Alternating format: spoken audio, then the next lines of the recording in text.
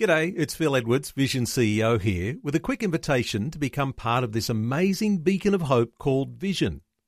Together we can put our love into action to help people of all kinds build or rebuild their lives on the truth of God. Please consider the part you can play during our upcoming Visionathon appeal, remembering that it's your support that makes Vision possible, including this podcast. A biblical perspective on life, culture and current events. This is 2020 on Vision. If you are like a lot of parents, you may be bewildered at the values that your children come home from school with. Around the nation, there appears to be a widespread concern about the woke values coming from schools. So whether it is the public system, or even a Christian school or in home education, you might be asking, what can parents do? Well, our next guest will be speaking on a panel at the upcoming Church and State Summit in March, addressing issues around Christian home education. Rachel Reid, who is a mum who serves on the governing council of her local school in Tumby Bay in South Australia, is joining us. Rachel, a special welcome along to 2020. Hello, thank you for having me. Rachel, you're going to be on this panel and you're going to be making a contribution because you've got a story to tell. But this is all coming around parents and the education of their children. This is becoming very important to so many parents, isn't it? Absolutely. Yeah. There's people think that it's more in America and the UK and, other countries. That's sort of not really happening here in Australia, but it absolutely is happening here in Australia, and it's happening in little country towns and in suburban schools. So it's everywhere. Let's get a little more specific. What do you see is happening in our schools today that parents ought to be especially concerned about? Well, from my experience, I joined the Governing Council a year ago, and the education director came to talk about the principal's job, and she said, we've got a new curriculum. And I thought, okay, and I felt really prompted to look at the curriculum. So I looked into it, and there's a revised edition from last year, and that's a nationwide thing. So it actually says in there that, and I hope it's not too explicit, it says in this curriculum that they want to teach the kids about sexual pleasure and how to be good lovers. And I was really concerned. It said a whole stack of other stuff as well. So I took it to Governing Council and I brought it up and I said, I'm really concerned about this. And they sort of hushed it away and said, we're not really doing that. So I said, okay. And then a few months later, a couple of mums came to me and said that their 10-year-old boys had come home and said they could cut off their genitals, take medication and change their gender and be cats or dogs if they wanted to be. And they were furious. So we went to a parents' meeting with the teacher, and they asked me to come because I'd already gone to Governing Council and talked about it. And we asked if we could have a look at the curriculum, and they wouldn't let us. They said we're not trained, so they can show it to 10-year-olds, but they can't show it to parents. We asked if we could have a parent information night, and they said no. We asked if we could have a letter sent home explaining what was being taught, being really upfront and honest. No, can't do that. So there's a lot of undermining of parents. There's a lot of lying and deceiving going on.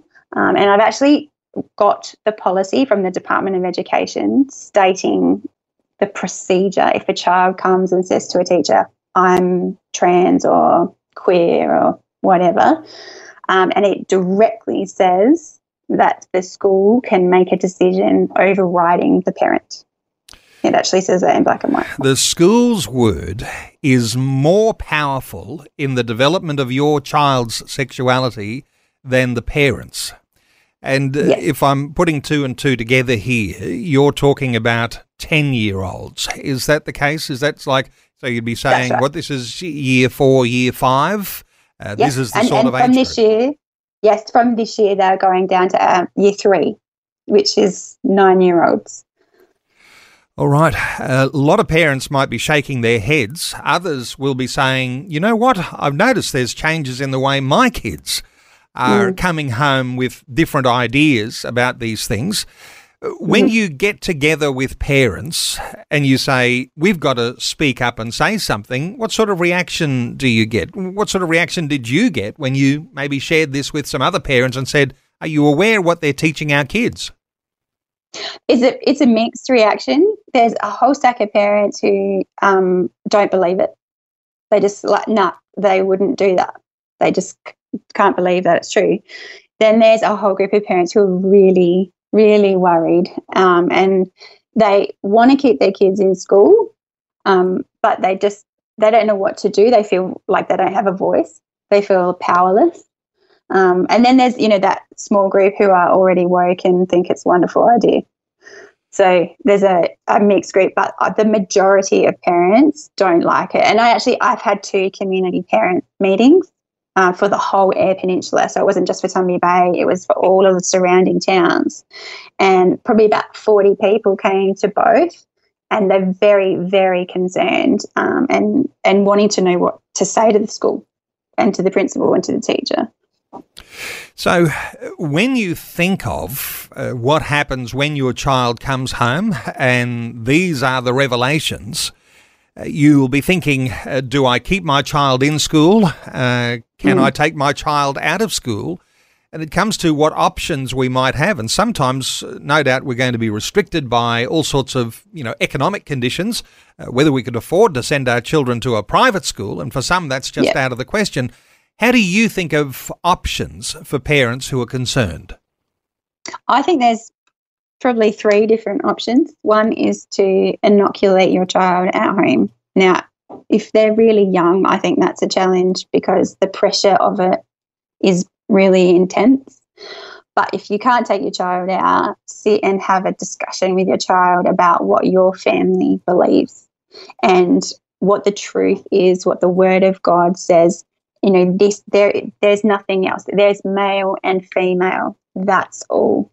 And, there's scientific proof for that down at the cemetery. If we go and dig up all the bones, there's only male and female bones. Explaining all of that to your child, teaching them truth so that they're not easily persuaded at school. The private school thing can be a bit complicated because I know that there's Lutheran schools and, Anglican schools, Catholic schools who are teaching this stuff. So I really think it's very dependent on the specific school. So if you have a school in mind, I would go to them and say, can I have a look at what you're teaching, and specifically ask them. And if they're happy to show you and, get everything out, that's wonderful. I know there are some Christian schools who aren't teaching it, but you really need to go do that homework for yourself. And then homeschooling is really great because they're home with you and you're the one doing the work. And what you're sharing will be causing some parents to shudder, because when you say that even some of the Christian schools are teaching these woke attitudes and early exposure to these quite adult concepts, thoughts here about homeschooling, because that's clearly another option there, and that maybe not for every parent either, but taking your children out of schools. Maybe you can't find a school in your community that wants to teach your child that there is male and female according to our biblical values. What about the homeschooling option? I love it. I have 5 children, and my daughter, my 3rd child just finished year 12 last year, and she was in Tumby School, but I'm actually homeschooling our 2 little ones because God spoke so clearly to me and said, take them out. No, I've taken that on, and I'm just using a curriculum so that I'm not overwhelmed by trying to come up with something. It's all kind of preset, but it is a sacrifice because I can't work, and it's something that is a labour of love and an investment that I'm making in my children's lives and their future and the future of their family and how they raise their children. So I'm trying to look at it that. What I'm doing is really a work for God and a work for my family, not just trying to get them out of that, but it's actually investing in the future. So, it is a big call and it's a lifestyle change. But how do you describe the sort of pressure that comes upon you and I'll assume your husband here when you've got to make this sort of decision and you're pushed into a corner. If you don't do something, your children will be in some ways indoctrinated into a sort of a woke thinking about sexuality if you don't do something. But how do you describe the pressure that comes on you when you've got to make that sort of decision? I'm going to take my kids out. At first I did feel a bit overwhelmed. And my husband, obviously, then being the only person providing financially, that can, feel overwhelming. But we kind of got ourselves into a place where we had reduced debt and we were willing to give up other things for the sake of raising the kids. That means not having nice holidays or being willing to sacrifice nice things so that we can have the benefit of training the children. And that's not an easy decision, and every family has to come to that sort of personally themselves. And a lot of parents feel like they've got like a big mortgage or whatever, that they need both people working. So that it can be really challenging. And I'm so grateful that we have been able to do it. And there are a lot of families on the Eyre Peninsula actually who homeschool. And I know the homeschooling department of the Department of Education is overwhelmed at the moment because they've got so many families joining. So it's a huge movement. Homeschooling's on the rise, that's for sure. Definitely. What do you say to parents who have their children in a school? It could be a state school, as you say. It could even be a Christian school teaching these woke values. How do you encourage parents where it's not an option to take the children out, it's not an option to do homeschooling? How do you encourage them to take an active leadership role in the education of their children, and then the influence that comes upon the school for perhaps, lobbying for some change? Yep. I think the first thing you need to do is opt your child out of the health sex ed class. That is something you can do. They will not tell you about that, but it is an option. You can opt your child out and they can go to the library and do work, do homework in the library or read or whatever. That is definitely an option, but it is a pervasive ideology. So it is actually in a lot of classes. So you just need to be aware that they could be talking about it in English or science or other subjects, but it's predominantly in health and sex ed that most of this stuff gets taught, and they get shown videos of really explicit videos. So opt your child out.